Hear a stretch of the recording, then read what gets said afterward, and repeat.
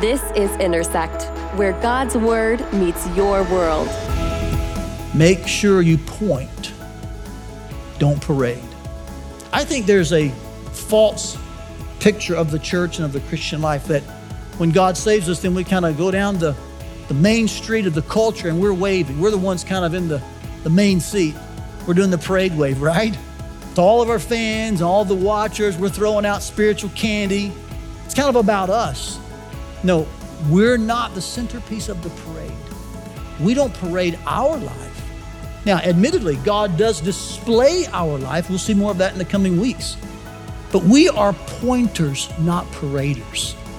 And we're to point to the weight and value of God in our life. So as you leave today, and as you think about your inheritance, which is what you have and what you are, will you commit to this? I'm pointing, I'm not parading. To get more content from First Family Church, visit firstfamily.church/resources.